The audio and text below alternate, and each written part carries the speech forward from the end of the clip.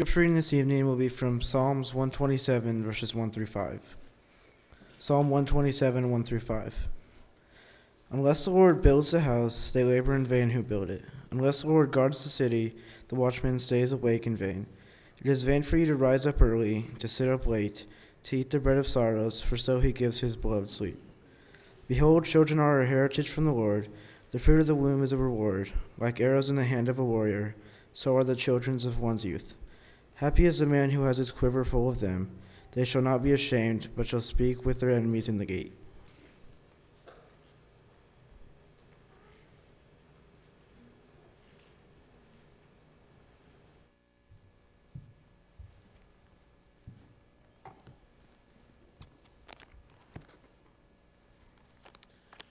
Good evening. I invite you to be taking out your Bibles and be turning in your Old Testaments to the book of Psalms and the 127th Psalm, which we just heard in our reading this evening. That will be where we take the thoughts of our lesson tonight. Certainly are appreciative of the attendance of those who have come back to join us in worship to God this evening. We're always thankful for opportunities to be together with our brothers and sisters in Christ. We look forward to those opportunities, and you are an encouragement to us. In the beginning, God, as He was creating and forming the world, as He created the first man, Adam, and He saw that it was not good for him to be alone, He created a helpmate for him. He created Eve, the first woman, and instituted at that moment the very first family. And as God has revealed in Scripture His plan for the family, you have, I think, in this psalm a reflection on God's intent and His purpose and His design for what the family ought to be. In Psalm 127, unless the Lord builds the house, the psalmist says, they labor in vain who build it. And as the family has been designed in a very intentional way, it is in accordance to God's way that the family should be built. And of course, we're not talking about the structure, the physical structure of the house and the family that might reside within that house. We're talking about the way that we should conduct ourselves as a family, the responsibilities and the roles that we might have as mothers and wives and husbands and fathers and children. We all have a particular role that we are to play within the family. And throughout this year, it has been somewhat sporadic, I recognize, but we have tried to highlight some topics that are relevant to matters of the family, talking about marriage, talking about divorce. We've looked at some of those things throughout this year, somewhat periodically. And then over the next few weeks, though, we're going to kind of ramp up that intensity, if you will, throughout this series and look at some matters that are very important to the family. That we're going to focus a lot of our time and attention on these matters because this is important. It is about our families. It's about our children, if you are a parent. But I think it's also what we have sometimes neglected to make the connection is that it is also about the church. In 1 Timothy chapter 3, and in verse 15, the Apostle Paul said to Timothy, he said, "But in case I am delayed, I write so that you will know how one ought to conduct himself in the household of God, which is the church of the living God, the pillar and support of the truth." And as you can see very clearly there, Paul refers to the church as a household. And if we can zoom in very tightly to individual family units, as you zoom out, you're going to see how that would trickle down and resonate within the whole church. And so as we address matters that might pertain to families, it might pertain to husbands and fathers. It might pertain to mothers and wives. We might talk about children and obedience. As we might touch on all these different aspects, it's going to also carry out in the Lord's body, in the church, even locally. And so if we're able to take care of the home, then we are also able to take care of the Lord's church. Godly fathers ought to lead and make godly leaders in the church. In 1 Timothy chapter 3, one of the qualifications for an overseer or an elder, that he must be a father, he must be a husband, and he must be able to manage his own household. And as Paul would reflect in 1 Timothy 3 and verse 5, but if a man does not know how to manage his own household, how will he take care of the church of God? If he can't manage his own family, then how could he ever be able or capable of leading within the Lord's church? Godly mothers lead to wisdom within the church. Godly children teach us all the nature of obedience and submission. And if we will build up the family, then we will build up the church.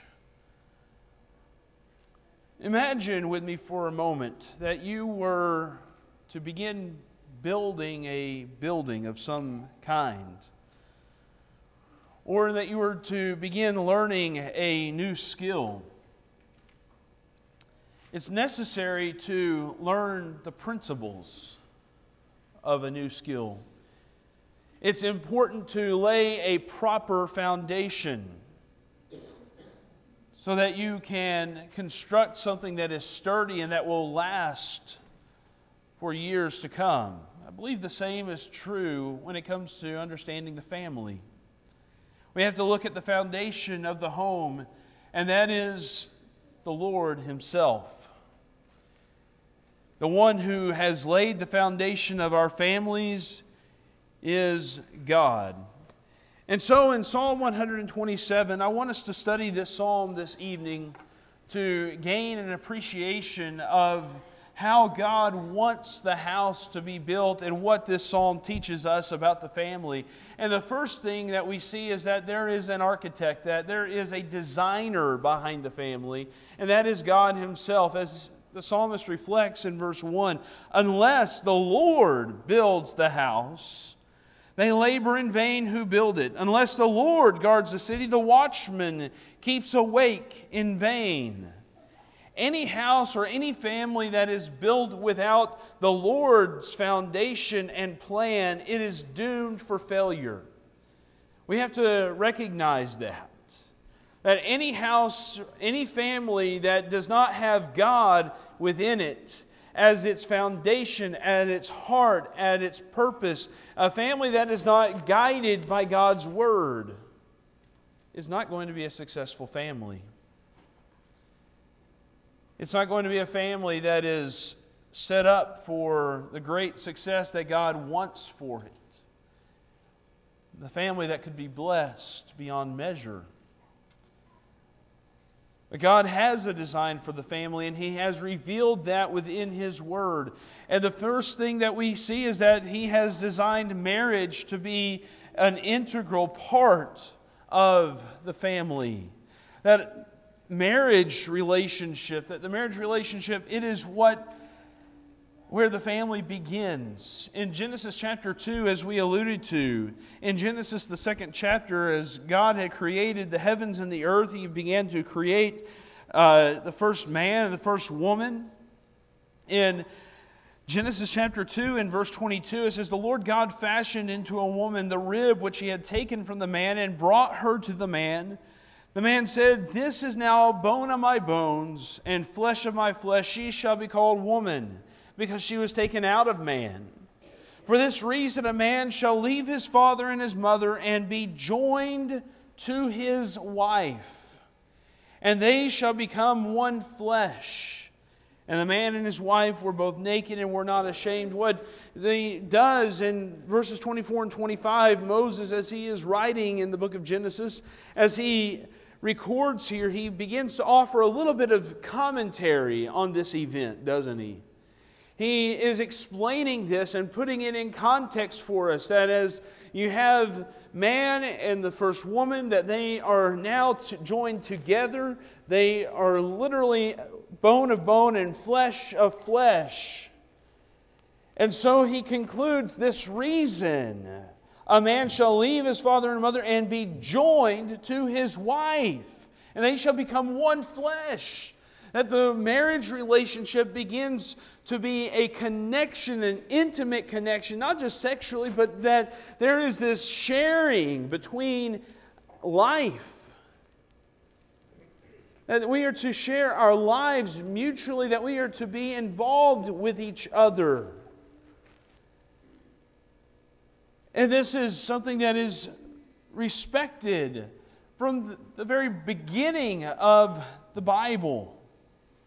And there's this intimacy, this closeness between man and woman that is designed to be a permanent, lifelong relationship. In Matthew, the 19th chapter, as Jesus was questioned about divorce and whether divorce just for any reason would be acceptable, Jesus didn't answer the question right away. He started talking to them about the importance of marriage. In Matthew chapter 19 and in verse 4, Jesus said, "Have you not read that He who created them from the beginning made them male and female? And said, for this reason, a man shall leave his father and mother and be joined to his wife, and the two shall become one flesh. So they are no longer two, but one flesh. What therefore God has joined together, let no man separate." That's the general rule of thumb there. And he says this is the rule. This is a permanent relationship that should never be ended. He provides one exception for that in cases of adultery. But in principle, the marriage relationship is between a man and a woman, and it is designed for life. And you think about how the family has come under attack in my lifetime, especially in the past 10, 15 years, with the wide acceptance of homosexuality and it being legalized and accepted culturally speaking. How that has departed from God's plan. It's not between man and a woman, it's between a man and a man, or a woman and a woman, and that is something that is a far cry from what the Bible has taught. Homosexuality in no way conforms to God's design for the family.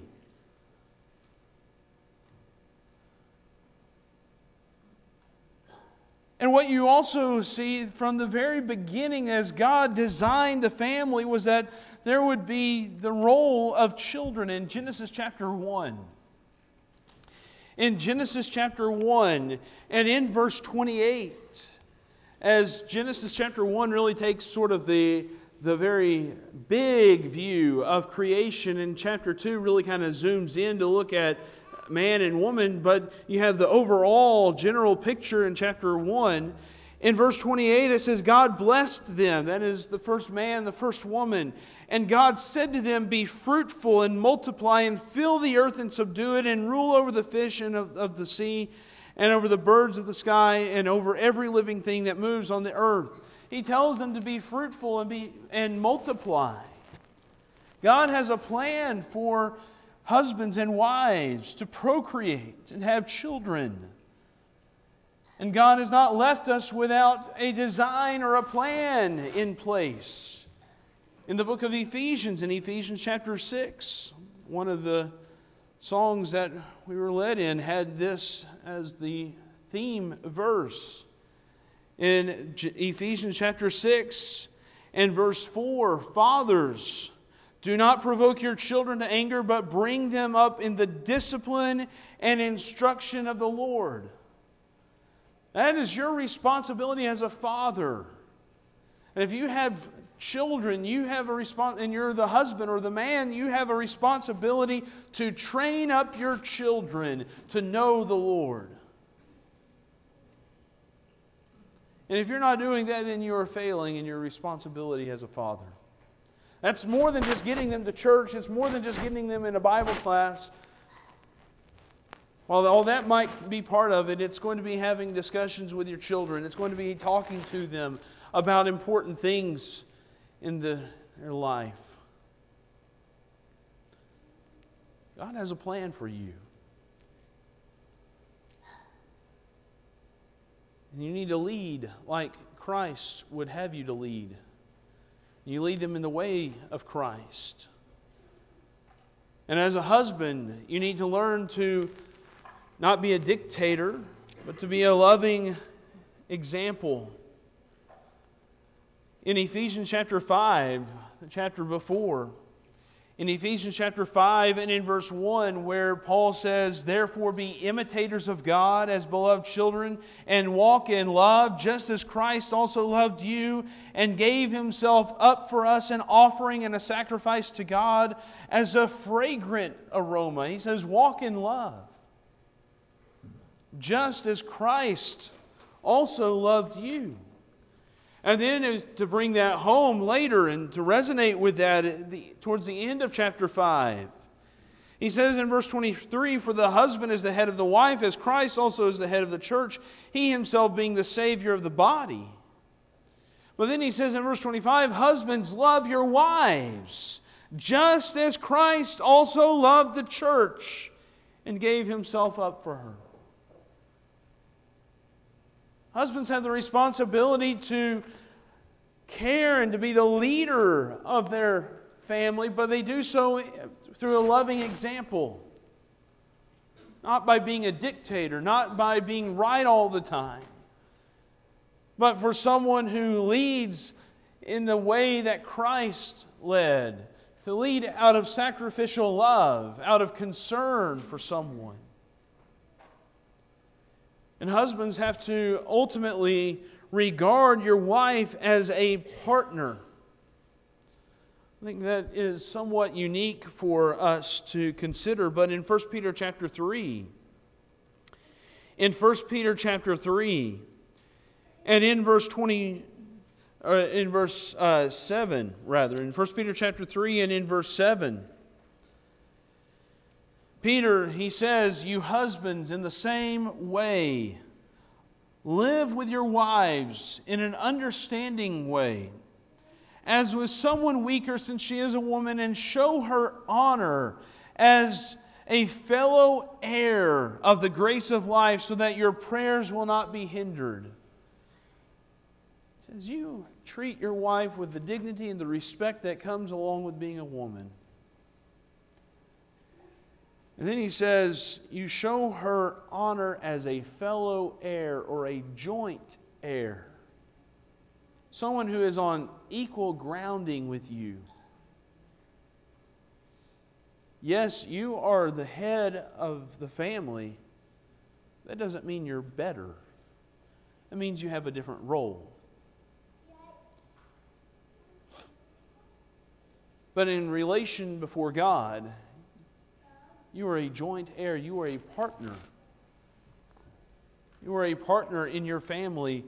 You are partners and fellow heirs in the grace of life.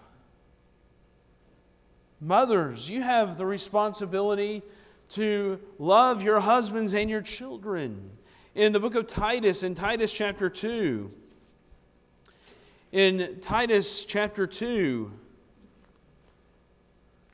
and in verse 4, as Paul has been writing to Titus about the responsibilities of older women to teach the younger women, he says in verse 4, "So that they may encourage the young women to love their husbands, to love their children."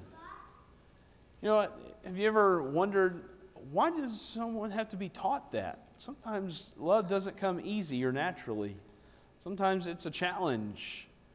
Especially whenever your husband or your children do something that makes them very unlovable at the time. It can be a challenge.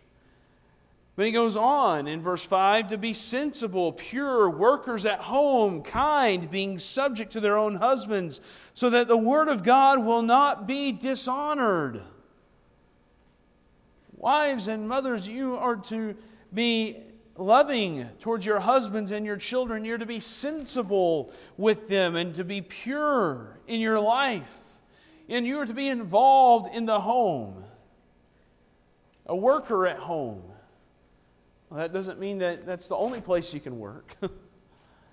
But I think it is important to see that you are to have a hand in the affairs of what is going on in your home. You're to manage that. You're to be involved in domestic affairs. That may not be popular to preach today in our society, but it is the plan that God has placed and put for us in the home. And of course, children have a responsibility as well. In Ephesians chapter 6 and verse 1, children, obey your parents in the Lord, for this is right. Children have the responsibility in the home to obey and honor their parents, because that is what is pleasing and right in the sight of the Lord.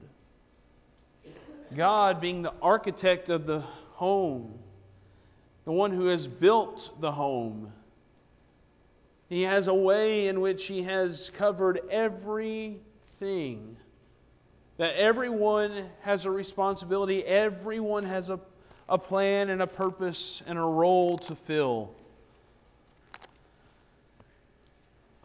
And as Solomon, the author of our psalm, in Psalm 127 said, unless the Lord builds the house, they labor in vain who build it. Do you know families that do not operate with those kinds of dynamics, the biblical dynamics that we have just covered? It's chaos, isn't it? There's anger, there's frustration because roles are not always fulfilled. There's competition rather than loving help. There's disobedience that occurs. God has a plan in place that He has revealed for us that we need to be following. And so He is the architect, He is the designer of the home, but then He is also the provider for the home. In Psalm 127 in verse 2, Solomon writes, it is vain for you to rise up early, to retire late, to eat the bread of painful labors, for He gives to His beloved even in His sleep. You've probably known the type of man that would kind of puff out his chest and be real happy that he's the one who provides for his family. He doesn't have to accept any help from anyone, right?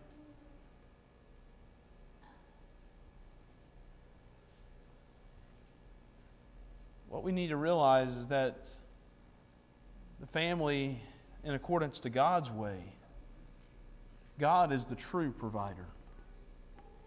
He is the one who offers true blessing. He tells us right there, doesn't He? It is vain for you to rise up early and to retire late. It's vain. It's nothing. It's emptiness for you to get up early and to go to bed late thinking, I'm the one who has provided food for my family. If you don't give any consideration for God, it's vain. Now don't take that to an extreme to think that He's saying it's okay to be lazy men. That's not what He's saying. It is vain for you to concentrate on work and providing for your family if you do not first consider God as the ultimate provider, because you can build up wealth for yourself, but you know how much you're going to take with you after you die? Not a dime of it. In 1 Timothy chapter 6, Paul writes to Timothy in 1 Timothy 6 and in verse 7, he says, "For we have brought nothing into the world, so we cannot take anything out of it either." He goes on to warn in verse 10, "For the love of money is a root of all sorts of evil, and some, by longing for it, have wandered away from the faith and pierced themselves with many griefs." What I think the psalmist is trying to express here for us is to realize that our work, our laboring for our families, the provision that we make for our families, it cannot be completely separated from God's provision. In Matthew, the 6th chapter, in the Sermon on the Mount, what Jesus was teaching, as He was encouraging us to not worry about this life and what it might bring. He says in Matthew 6 and verse 25, "For this reason I say to you, do not be worried about your life as to what you will eat or what you will drink, nor for your body as to what you will put on. Is not life more than food and the body more than clothing?" He says, you need to see the big picture. There's more to life than that. If that is all that you're concentrated on, if all that you are focused on is the rat race of life and trying to keep up with the Joneses, you've missed it. He says in verse 26, "Look at the birds of the air. Now they do not sow, nor reap, nor gather into barns, and yet your heavenly Father feeds them. Are you not worth much more than they?" God is going to provide for you is the point Jesus is trying to communicate. He says, and so you need to trust in that. You need to trust in God's provision, that He's going to care for you and love for you. But what's your role and your primary responsibility? Verse 33. "But seek first His kingdom and His righteousness, and all these things will be added to you. So do not worry about tomorrow, for tomorrow will care for itself. Each day has enough trouble of its own." Yes, you work for your family. If a man does not work, neither should he eat, is what Paul says in 2 Thessalonians 3. But you need to understand your first and ultimate priority: serving God in His kingdom. That means that when presented with opportunities to get overtime or be at Bible class, guess what you need to be choosing? Bible class. You need to spend time with God's people and in God's book. You need to spend time with your family in prayer. You need to place a great emphasis on being at worship. You want to rely upon your brothers and sisters, not just your own self from time to time. And fathers, you might be very successful in business. You might be successful in saving money. But it's going to be far more important and far more enriching for your family, for your children, for your wife, to be at worship services and to serve as an elder or a deacon or teaching a Bible class than it is to spend all of your time and your energy in focusing on your accounts. Solomon says, "It is vain for you to rise up early, to retire late, to eat the bread of painful labors, for He gives to His beloved even in His sleep." And even when you're not working, God is able to bless you. And God is able to provide for you. Even when you're having a peaceful slumber. What a comforting thought. That God is the ultimate and true provider for our families. And we need to trust and recognize and pray to God. I think that is one of the reasons that in the model prayer Jesus teaches us to ask for our daily bread. Yes, it might be before us, and yes, we might have been able to be the ones who had the money in our bank accounts to pay for the food, or the ability to go out and hunt it and prepare it and eat it.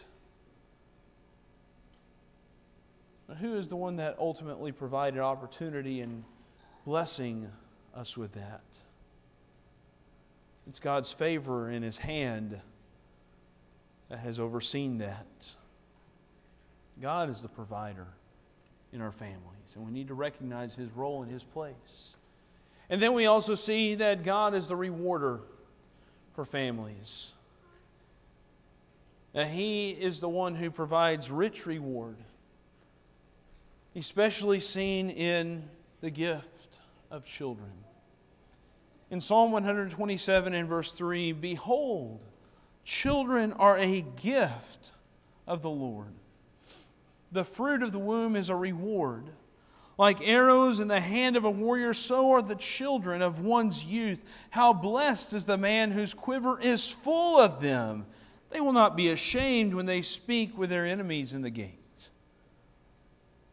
There's a principle that we see set forth, is that God is the one who blesses the womb, and children are a blessing for those who serve and fear God faithfully. In the very next psalm, in Psalm 128, I had always kind of noticed Psalm 127 when I want to preach on the family. But going on into Psalm 128, in verse 1, "How blessed is everyone who fears the Lord, who walks in His ways. When you shall eat of the fruit of your hands, you will be happy, and it will be well with you. Your wife shall be like a fruitful vine within your house, your children like olive plants around your table. Behold, for thus shall the man be blessed who fears the Lord."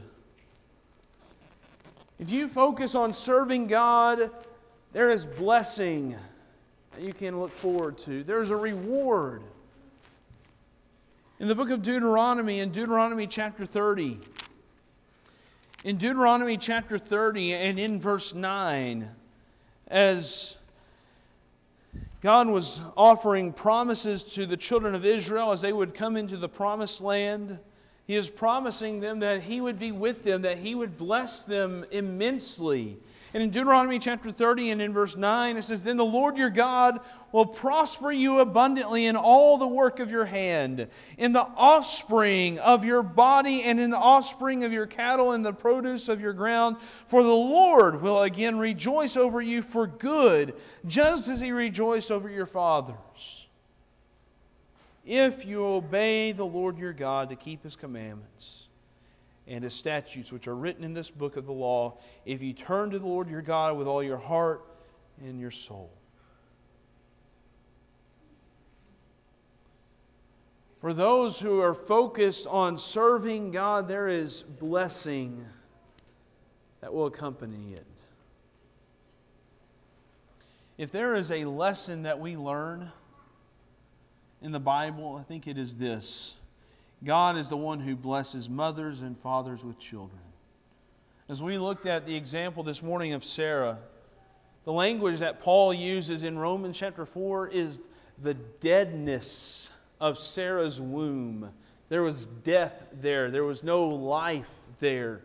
But what is God capable of doing? He's capable of bringing life into places where there is death.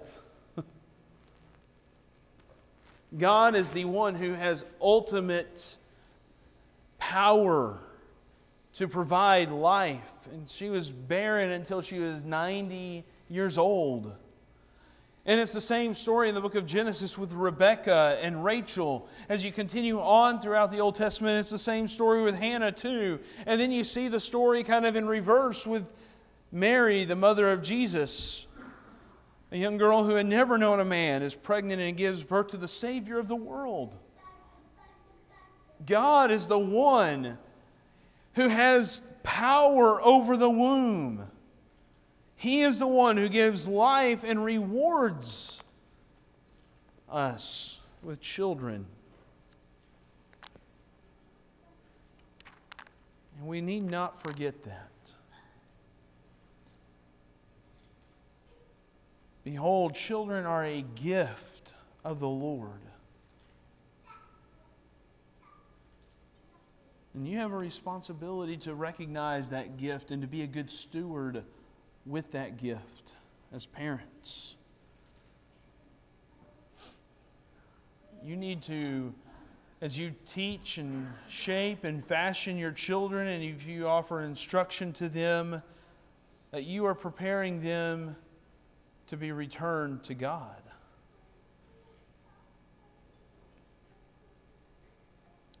And in Psalm 127, there's this comparison that of the one who has these children. And he is a warrior.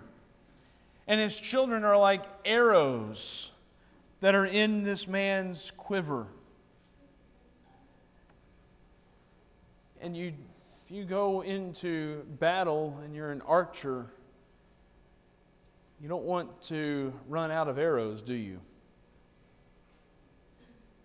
And so he says, how blessed is the man whose quiver is full of them. That God provides blessing and reward with children. And what I think we begin to see is, as you zoom out a little bit more, that the house is reflecting its maker, the creator, the designer, in holiness and morality, that we are to live in a way that would be like our creator. We are to have love within the home. There's life within the home. There's instruction and discipline. There's work. There's reward. These are all characteristics that God has shared with us, that God Himself has. And we need to take these things very seriously. We need to be focused on building the house the Lord's way, because this is the house that He has built. You go into a house and you can see that in its design it reflects something of the one who purposed it, designed it, maybe the architect, or maybe if you had a hand in building your own house, I bet I could go into that house and I could pick certain things that would just say, yeah, that just screams you, you know. There's things that would just be subtle, but would really express your personality. Even in the homes that you might choose to buy and live in, I bet there are elements that just say that's you, because that's what you focus on. Those are things that you enjoy. Those are things that you like. The same is true when it comes to the house and the family that the Lord wants us to have, our families. We see that He has organized it and structured it in a way that would reflect Him and what He finds to be important. And so if we want to have a happy home, then it must begin with the Lord. It must begin with a focus on serving Him and doing what is right and pleasing in His sight. That our families must be families who seek first God and His kingdom. And that we're building our family with a recognition of the roles and the responsibility that God has placed with each one of us. And God needs to be within our homes, because He is the one who has designed the family. He needs to be the preeminent one, the key figure in our family. And if we bring the Lord into our homes, that's the beginning of a successful family. Tonight, if you have not been seeking first God and His kingdom, we want you and we encourage you to come to the Lord, to focus your life and your priorities and to build your life around God and serving Him. Maybe you've been seeking pleasure and satisfaction from other sources and other places. But if you would come to Him, He will bless you. Seek first His kingdom and His righteousness. That is what He expects from each and every one of us. Tonight, if you need to name the name of Christ and be baptized in water, we're prepared to help you do that. Maybe it is that you have been a Christian for a number of years, but you've not been living faithfully for the Lord. Maybe you need the prayers of the brethren here, and you're discouraged and you need some help. We're here to help you. If we can encourage you in some way tonight, would you come now as we stand and as we sing?